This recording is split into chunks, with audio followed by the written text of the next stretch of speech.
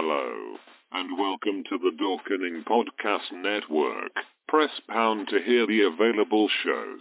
That Strange Show, Throwdown Thursday, Loose Cannon with Jar Jar Jeremy, Three Guys That Horror, the new and improved Super Retro Throwback Reviews, the Audio Files 2.0. This is probably one of Dwayne's worst films. Yeah, he's allowed to have a tooth fairy every now and then, sure. Yeah, this is a tooth fairy and then some, because it does not show the monsters tearing up buildings until the last 20 minutes of the movie. That's what the game is. It's fucking monsters tearing up a fucking city. Secret Underground Hideout, Cinema with Harrison Smith, Dorks the Podcast, The Dorkening, Black and White Fright, The Wicked Horror Show. Subscribe to all these awesome shows anywhere podcasts can be found. For more information, check out thedorkening.com.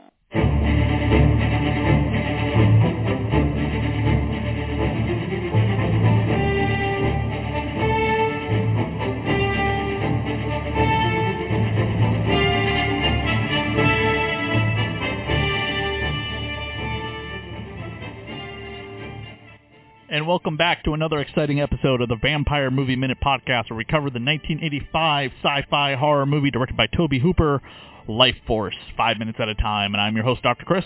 And I'm Scott Danielson. And tonight we are covering minutes 55 to 60, and we start with our lovemaking continuing, and we end with what looks like a borderline porno. So the episode has bumpers, basically, that are the same thing. Yep, that's about right. So we continue with our Mario Bava Black Sunday style sex scene, basically, as she is absorbing the powers, and she just goes to town on this guy. I mean, she is just like devouring him in like a passionate way that you wish your lover would do.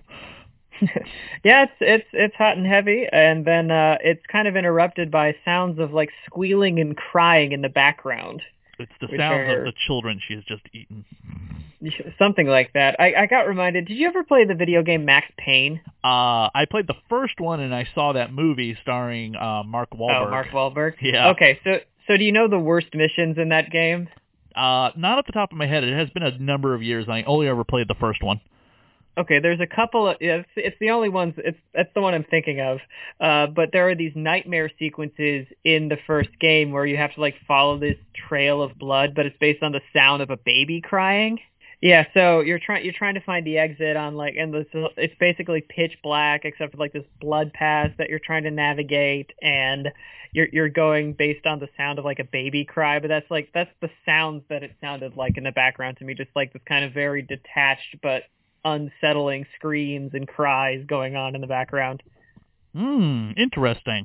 Reminds me of sometimes in certain Resident Evil games you can be walking around someplace and you can hear like a baby crying or something. Yeah, very similar. Or Silent Hill. Yeah, any one of those survival horror games, yeah. So when she sits up, she's got like this shit-eating grin on her face, and that's when he wakes up screaming, and the gang comes rushing in as he's screaming, and they want to put him under hypnosis, and he says he's had a lot of bad...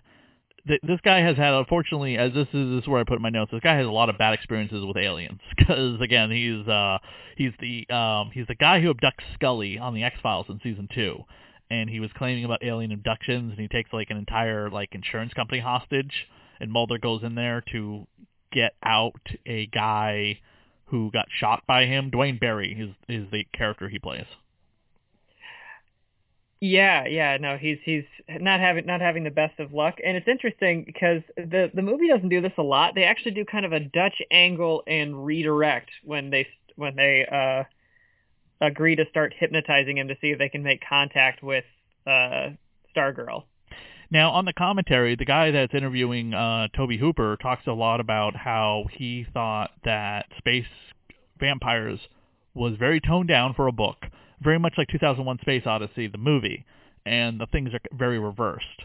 Whereas 2001 Space Odyssey is very a little bit more hyped up in the book, but it's toned down in Stanley Kubrick's film, whereas in Space Vampires, the action and everything is very toned down, whereas in here, they needed to sell a movie. Yeah, no, I'd imagine there's a lot more atmosphere in Space Vampires versus 2001 Space Odyssey, where the atmosphere is all visual versus, a lot of action happening.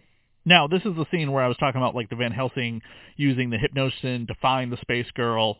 Now, in a previous minutes, we were talking a little bit about John Carpenter's vampires. There's a scene in that movie where Stephen Baldwin uses the hooker, played by the, what's her name? She's the Laura Palmer girl who died on Twin Peaks, that actress. Oh, I'm forgetting her name. Yeah, okay, so she has the connection to the vampire in John Carpenter's Vampires. I see, okay. Yeah, and they use that connection or whatever, like she sees like what's happening through his eyes because of their connection, because she got bitten. Gotcha. So this is the same thing like that. He's seeing this tall, red-haired woman walking through the moors, and when I see the moors of London, what movie do we think of? I would say American Werewolf in London. Exactly. I absolutely love that giant wide shot. Have you ever been to London, Scott? Have you ever explored any of this area? No, I can't say that I have. Neither have I, and maybe with COVID hopefully passing and vaccines coming and more people getting the vaccine, which is good, by the way, less people to spread the virus, which is the whole point of a vaccine, by the way. We will be able to visit London, and maybe we'll take a trip together and we'll explore the scenes from this movie. Who is this actress, by the way? Yeah, this actress is her character's name, and they just go by her first name, or at least that's all that Carlson's able to conjure. Her name is Ellen. Her full name in the film is Ellen Donaldson, and she's played by Nancy Paul. And Nancy Paul, from what I can tell, primarily a television actress, and had a couple of credits right around this time. You know, some interesting uncredited in Santa Claus the movie, and then was in a series called Space Precinct in the mid-90s, and that was the last thing she did as of now. Now, this is the woman that the two boys were in the park watching, that they wanted to catch a glimpse of some lesbian action going on. Correct. Yes, this is the form that Space Girl has taken to avoid detection. Correct. And I think the next form she'll take after this, I believe, is a very distinguished actor coming up soon. Yes, correct. Because she doesn't return back to her Matilda May form until much later on. Yeah, that's part of, I think somebody might, if we've mentioned this a couple of times, that Matilda May is only on screen for a very limited period of time, and I think people might wonder why that is, and the shape-shifting is the big reason why. Exactly. Also, it just wouldn't look right if she had clothes on. Of course not. Of course not. If you look at the IMDb credits for this movie, the construction department, there's a lot of people with the last name of W. There's Sean Welsh, Kevin Walder, Larry Wells, Mickey Wells, Peter Wells, Bill Wells, Stan West, Stephen Weston, Kevin Willer, John Wilgust, Mark Wilkinson, Mark Williams, Robert Williams, not to be confused with the actor, Stuart Williams, Barry Wilson, Don Wilson, E. Wolfencraft, George Wolfencraft, Paul Wollstonecraft, Sidney Wood, John Woods, Patrick Worsley. That's a lot of W's. That's an awful lot. That is crazy. Let's see who some of these people are, because they all deserve their due. Modeler. Let's see who that is. Ooh, art direction. That's probably very important. I'm just going to pick some random names out of here. This is a huge list, and we want to keep going with our time. So we have Frank Walsh. He is one of the production people of this movie. Two of the movies he worked on that you might have seen, Scott, is Inception and the first Maleficent. That's all right, all over the place then, aren't we? Yeah, and he was also production art director on 8 episodes of Game of Thrones and Carnival Row, which is a fun show that I hope comes back after COVID's over on Prime. Okay. Starring Orlando Bloom. And he was also art director for The Mummy, so not everything he did was great. Robert Williams, not to be confused with Robin Williams, he was the art director on Lost in Space, so he didn't go too far from crappy sci-fi movies. And that's pretty much it. It's like a couple things that are on there that I've never seen. It's pretty hit or miss as to what people are up to or not up to. Right.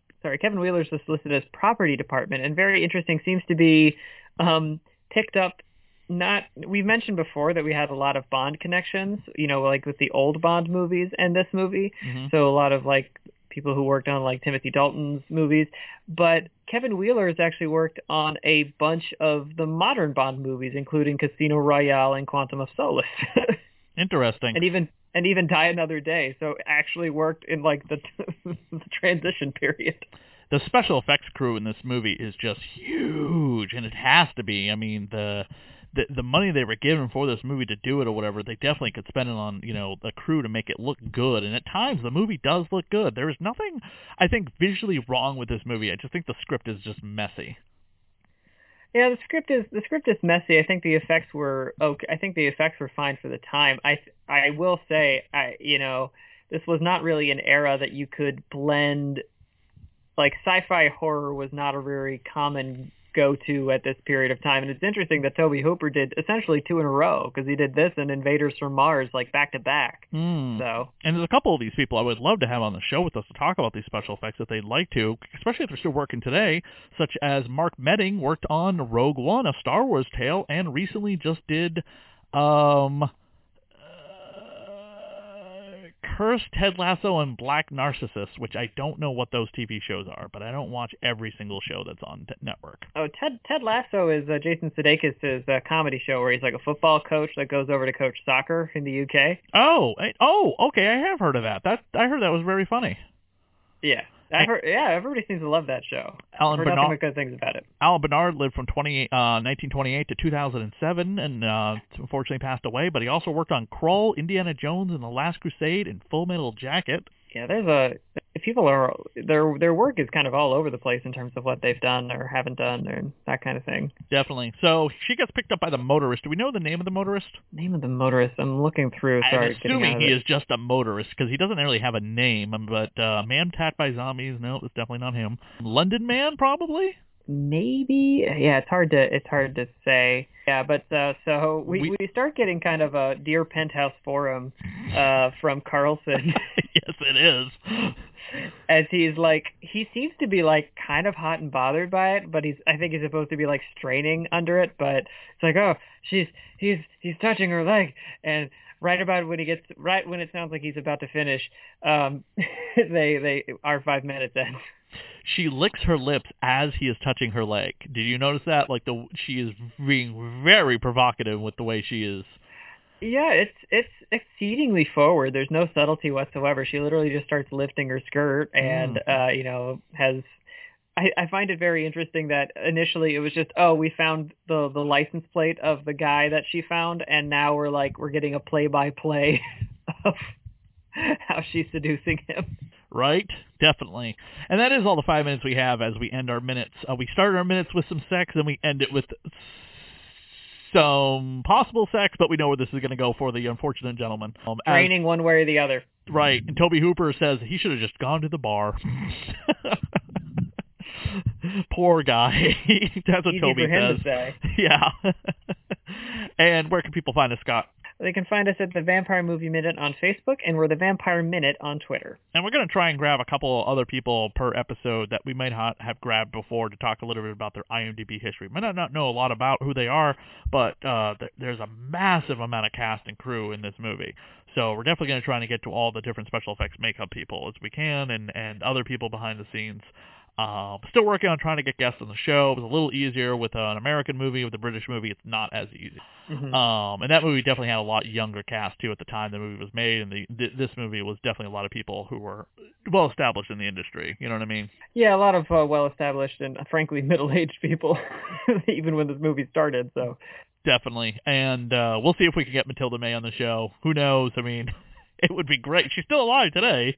So, she did the bonus features for the film that we're watching for Scream Factory. So she's not opposed to this movie. I mean, she does fan conventions too once in a while. Very, very, very rare, appearances. So, but who knows? Maybe we could try, She seems to be an open book, so who knows? Definitely. Thank you, everyone, for tuning in to the Vampire Movie Minute podcast. And also find us on our individual Twitters at Christy SAV. And I'm at Scott C. Danielson. And if you'd like to buy us a cup of coffee to help us out, you can. Go to Buy Me a Cup of Coffee, buy me a slice of pizza to help out the podcast. Thank you, everyone. Thanks.